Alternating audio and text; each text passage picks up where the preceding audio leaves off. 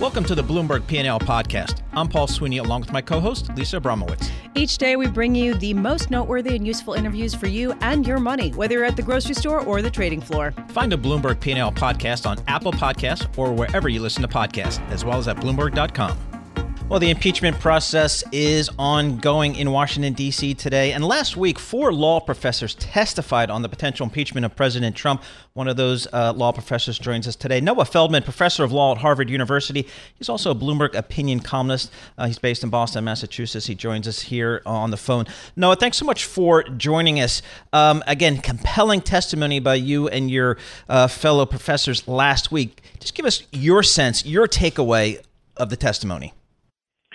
My takeaway is that we laid out a clear case for why the framers wanted impeachment to exist at all, namely to deal with a situation where a president distorted the use of his office for ultimately purposes of his own, like re-election.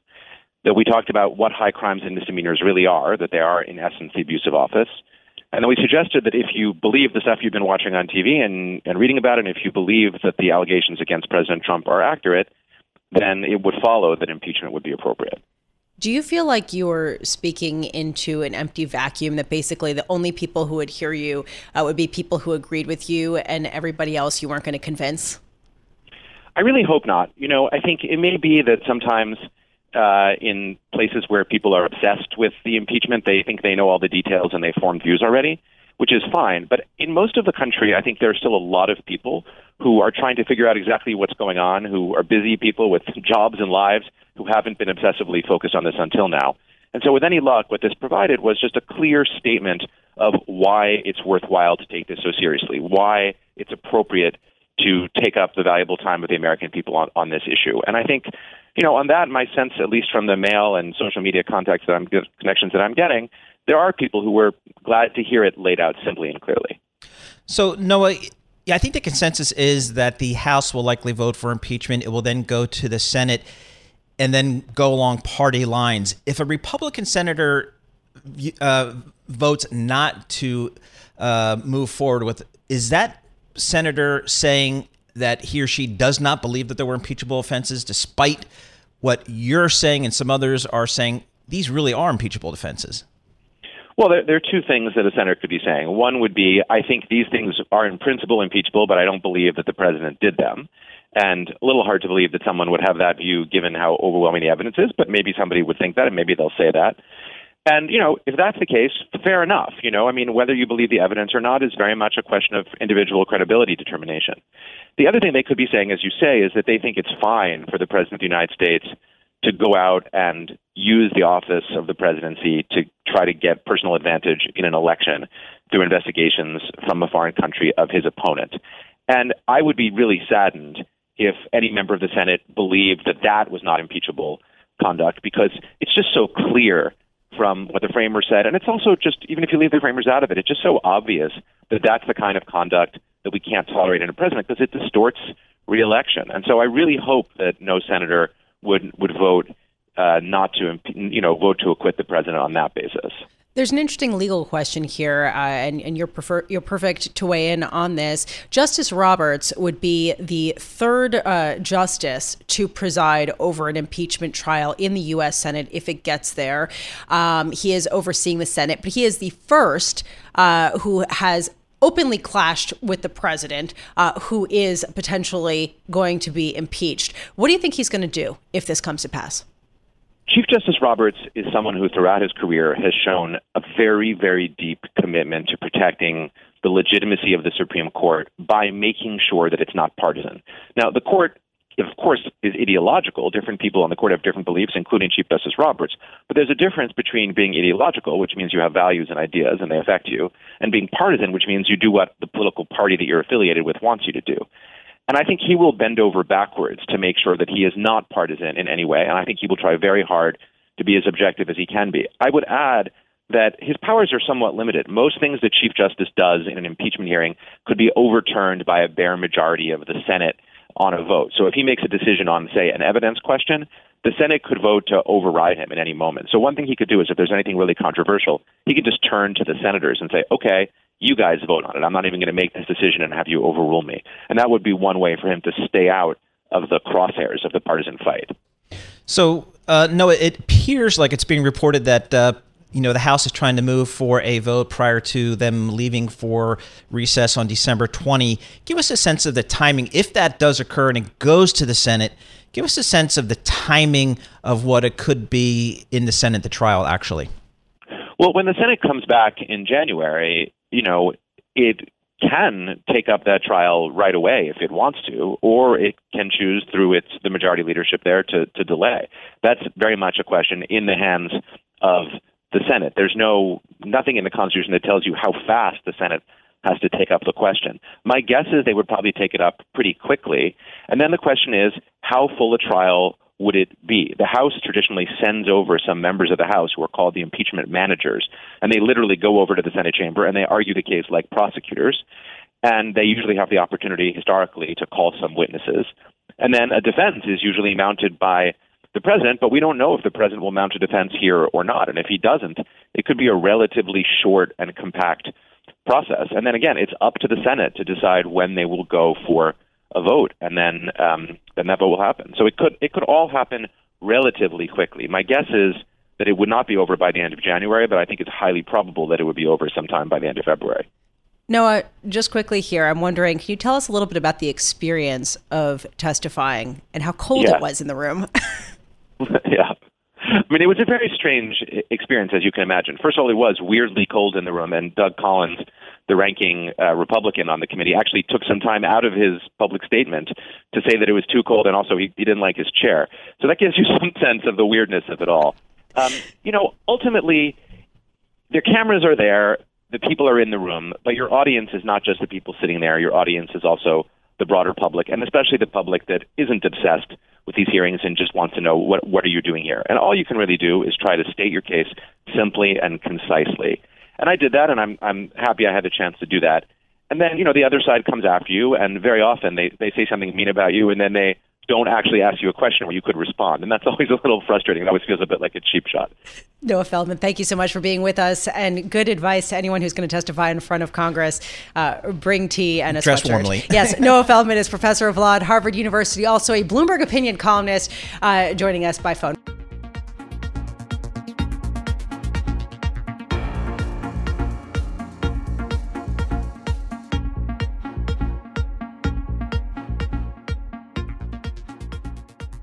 As the U.S. and China push forward to some type of trade deal, one of the fallouts we're seeing is maybe each other's governments, want to go beyond that. And maybe what we're seeing here from China, some news coming out today that Lisa and I agree is really, really important as we think about the negotiations between the U.S. and China. And that's Chinese government taking further steps to remove foreign technology from state agencies and other organizations. To get a sense of how important that is, we welcome Anand Srinivasan. He's a senior semiconductor and hardware analyst for Bloomberg Intelligence, joining us here in our Bloomberg Interactive Broker studio. So, Anand, Beijing saying that they may remove as many as 20 million computers at government agencies with domestic products over the 3 years. That seems like a big deal to me and to Lisa. Absolutely. Look, it is a big deal. And effectively, it is trying to create an alternative ecosystem across the PC, semiconductor, and hardware food chains. It's not easy to do. It's not going to be overnight. It's going to be particularly painful because Intel, Microsoft, all the PC makers, the motherboard makers, the driver makers, the flash software that goes into the firmware that goes into each of these chips have been tested and tested again and tested across every single combination over the past 30 years. And we have this iterative sort of systemic knowledge that is built up so that when a system is implemented, like a PC desktop in an average desk worker's workstation, and this is not his or her main function, it works, right? You can't afford to take those chances. It works. It's stable for the most part, and it just allows him or her to get stuff done. To go to an alternative platform means that you are from the bottom of the stack, from the semiconductor that is used, to the top of the stack, which is the operating system and the applications that run on it. you are replacing that entire food chain, and you're giving a quality of service to that individual that is error-free, highly reliable, and what we call in the industry 7 nines, 99.99999 reliable.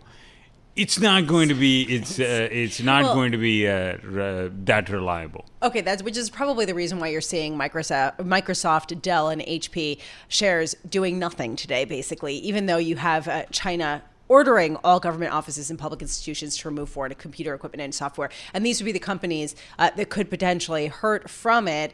So is it insignificant, or is it just, that this sort of edifies a feeling that had been in the market for a while, which is China is going to gradually push in order to have its own technology supersede international competitors? Yeah, the creating of the bifurcation is a serious risk from our technology development track when you try to develop something on your own, and then this is a replay of the VHS Betamax story all over again, separated by national boundaries. It is not good from a technology development track for either side of the track, regardless of how better or worse one technology might be. Okay, but for tech ignorance like myself, are we just talking about a PC? Are we talking about cloud? Are we talking about it's everything? Right? Are we it's talking everything, about servers? right? So we can replace the Dell PC with a Chinese mainstay, Lenovo, which is a global market leader, number one in PCs. That can happen right away. Right. Except that what's powering the Lenovo PC? It's still an x86. Okay, you say, I don't want to use Intel. Let's go with the other option, AMD, which also is American.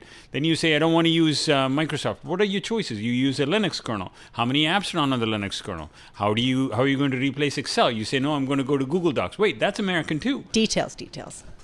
So you're stuck between a rock and a hard place, and its changes don't come easily, and it's going to be painful. All right, let's just step back a little bit. It appears that we're moving ever so slowly towards a phase one type of deal.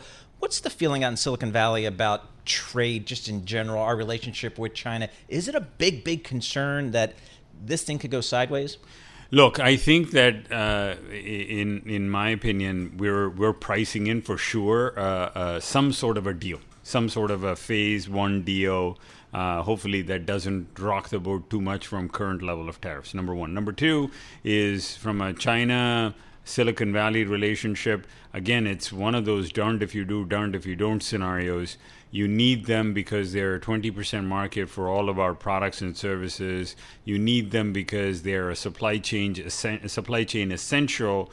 But we also recognize that this is not a healthy relationship, and that you have to move away from to a distributed manufacturing model, for example, but that it's going to cost more. Well, I will say this has been a fascinating conversation. And just to leave with this tidbit, analysts at Jefferies estimate that U.S. technology companies generate as much as $150 billion a year in revenues from China, which is the reason why trade discussions and any mandate from Beijing should be taken seriously, if not perhaps literally, at least if you look at the stock price right now. Anand Srinivasan, thank you so much for being with us. Anand Srinivasan, who saved his Yiddish for before the segment, a senior semiconductor and hardware analyst for Bloomberg Intelligence.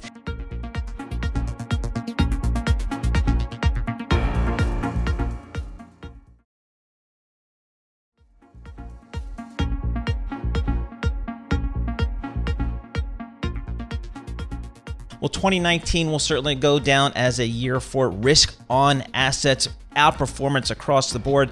The question is it time to take a little bit more risk as we head into 2020 going forward? Right now, let's welcome Luca Paolini, Chief Strategist for Pictet Asset Management, over $200 billion assets under management, based in London, but joining us here on our Bloomberg Interactive Broker Studio.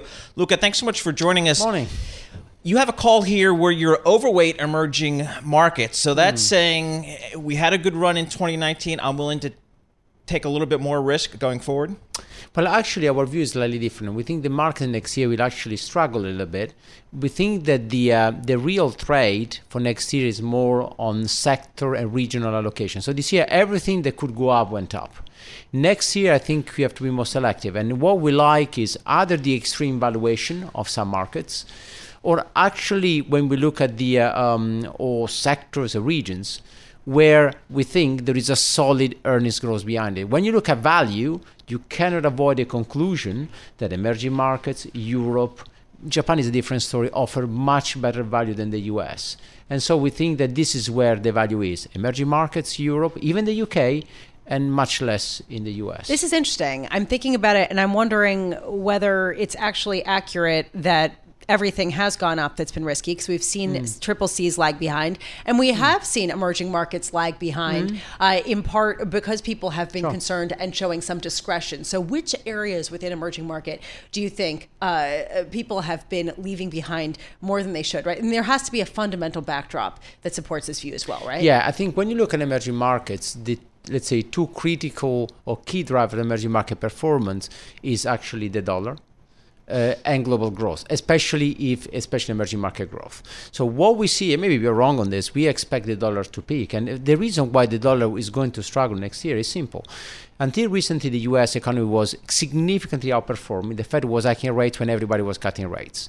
Now you're in a situation when the Fed is cutting rates like everybody else, where U.S. growth is not very different from Europe. This quarter is going to be 1%, 1.5%. So there is a convergence of growth, and the dollar is 20% more expensive. So we assume the dollar is going to go down.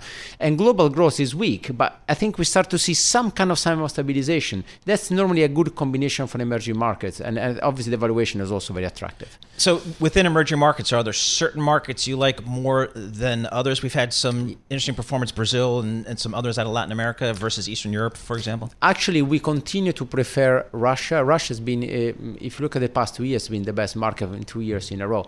And Russia actually has outperformed the US since 96, believe it or not, in dollar terms. So we continue to believe in Russia. Emerging Asia is also interesting because of valuation. And if you have any kind of let's say, ceasefire in terms of trade war and destabilization in growth, emerging Asia actually will do much better. On bonds, Russian bond and Mexican bonds, by far the best opportunities. And how do you like to get access or exposure to these nations? Is it basically local currency debt, or is it equities? Or we prefer, as I said, for Russia and Mexico, we like local currency bonds because you have the advantage of having a significant, or let's say real rates, roughly 3 or 4%, an undervalued currency, and central banks that are cutting rates. So the upside for bonds and emerging markets is from the currency.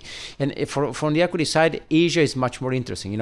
Korea, they looks actually quite cheap, considering that we may just about to see some stabilization in global growth. You say you like financials. That's not a widely held view, folks walking through the door here. Tell us about your thoughts on the financials. I have to say that meeting quite a few clients, quite a few are tempted to buy into financial. But financials is like Japan in the last one. Every time you get excited about it, you tend to make a mistake. So now the question about financial is really what are the key drivers? The key driver is bond yields and basically the market. So let's say financial do well when bond yields and markets are going up. This year markets are going up, but actually bond yields hasn't. So we expect bond yields to start going up next year. And if this is true, well, all the value kind of cyclical value stocks, financials, energy, mining, can actually offer potential. It's a tactical call though.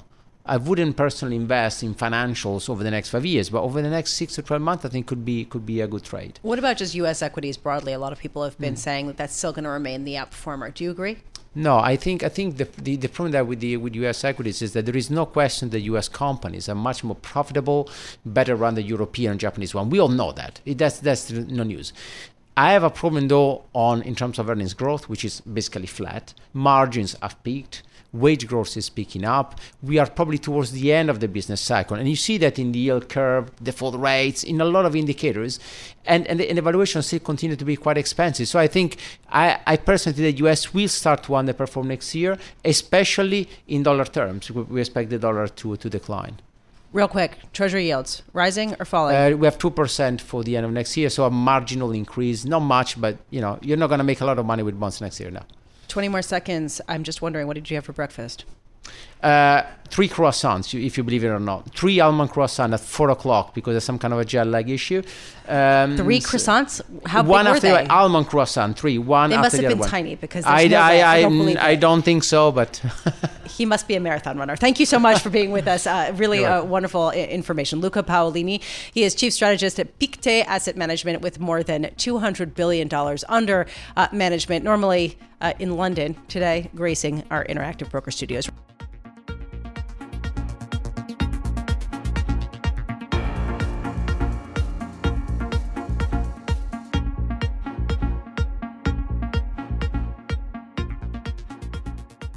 We've had the OPEC Plus meeting. They are instituting further production cuts. We've already gotten the Saudi Aramco IPO, if you could call it that. Going forward, will the balance of oil prices be determined by supply or demand? That is one of the key questions. Joining us now, Regina Mayor. She is Global Energy Head for KPMG based in Houston. Regina, I want to start there with the supply-demand side, because honestly, for the most of this year, the demand side was driving things, and we're seeing that again today with the prices dipping just a bit on the heels of trade uncertainty. Going into 2020, will the supply side start to take the helm? I think the supply side is going to be taken into being factored in, largely because the market likes negative signals when it comes to oil price. So given that we have extensive supply overproduction numbers that are coming out, and especially for Q1 of next year, then we're seeing supply factored into the downward pressure on the price. I see supply and demand, when they have an impact, it's downward pressure, which is very frustrating for the industry overall, but I'm in a very bearish mood when it comes to crude price these days. So, Regina, we had some announcements about the cuts, but whenever I read OPEC or OPEC Plus, production cut announcements, I feel like we have to take them with a grain of salt.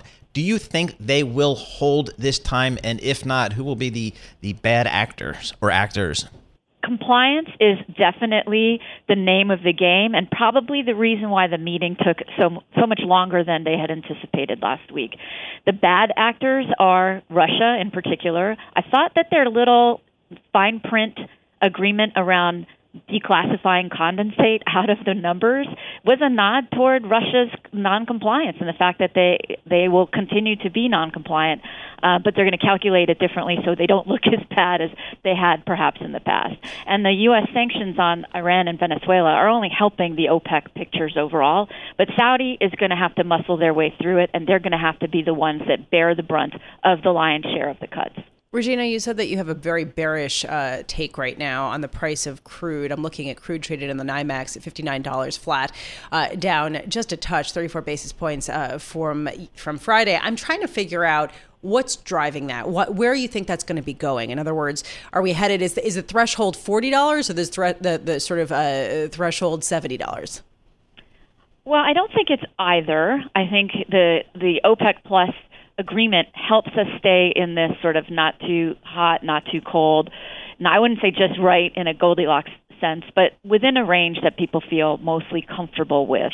If we can keep WTI close to 60 and if we can keep Brent close to 65, that is what producers are aiming for. That means that U.S. shale is still not really in the money across the board, and we'll still continue to see a lot of pressure on capital investment on the U.S. shale producers.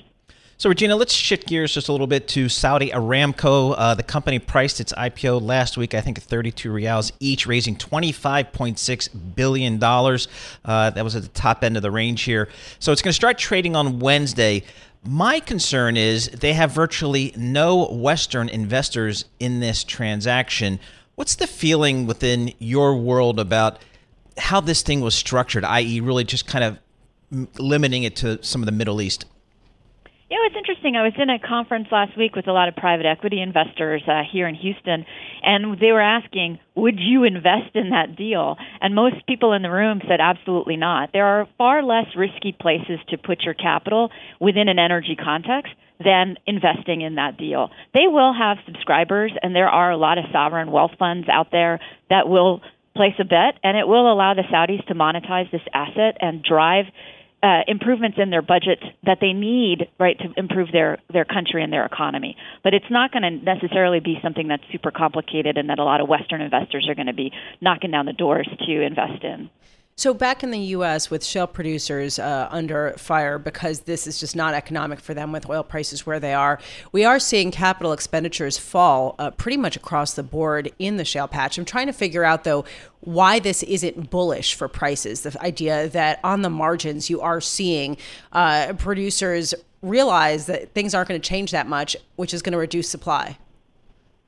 Yeah, so there's a projection that U.S. supply goes up to 13.5 million barrels per day for 2020. I think personally that projection is at risk because I am seeing a slowdown in U.S. shale production and I am seeing a lack of capital. if you look at some of the smaller players in U.S. shale, and if you look at some of the impairments that were recorded in Q3, that's where you'll start to see it. It's a treadmill that they've been on, and they've had to continue to invest to sort of stay apace, and that capital is drying up. So I personally am more bullish that the U.S. supply starts to get a little bit constrained, right, which could help promote prices longer term and could play into OPEC's hands in the Saudi IPO, which will be positive from an overall producer perspective. Hey, Regina, thanks so much for joining us. We appreciate your thoughts. Regina Mayor, Global Energy Head at KPMG, talking all things oil. Thanks for listening to the Bloomberg P&L podcast. You can subscribe and listen to interviews at Apple Podcasts or whatever podcast platform you prefer. I'm Paul Sweeney. I'm on Twitter at PT Sweeney. I'm Lisa Abramowicz. I'm on Twitter at Lisa Abramowicz1. Before the podcast, you can always catch us worldwide on Bloomberg Radio.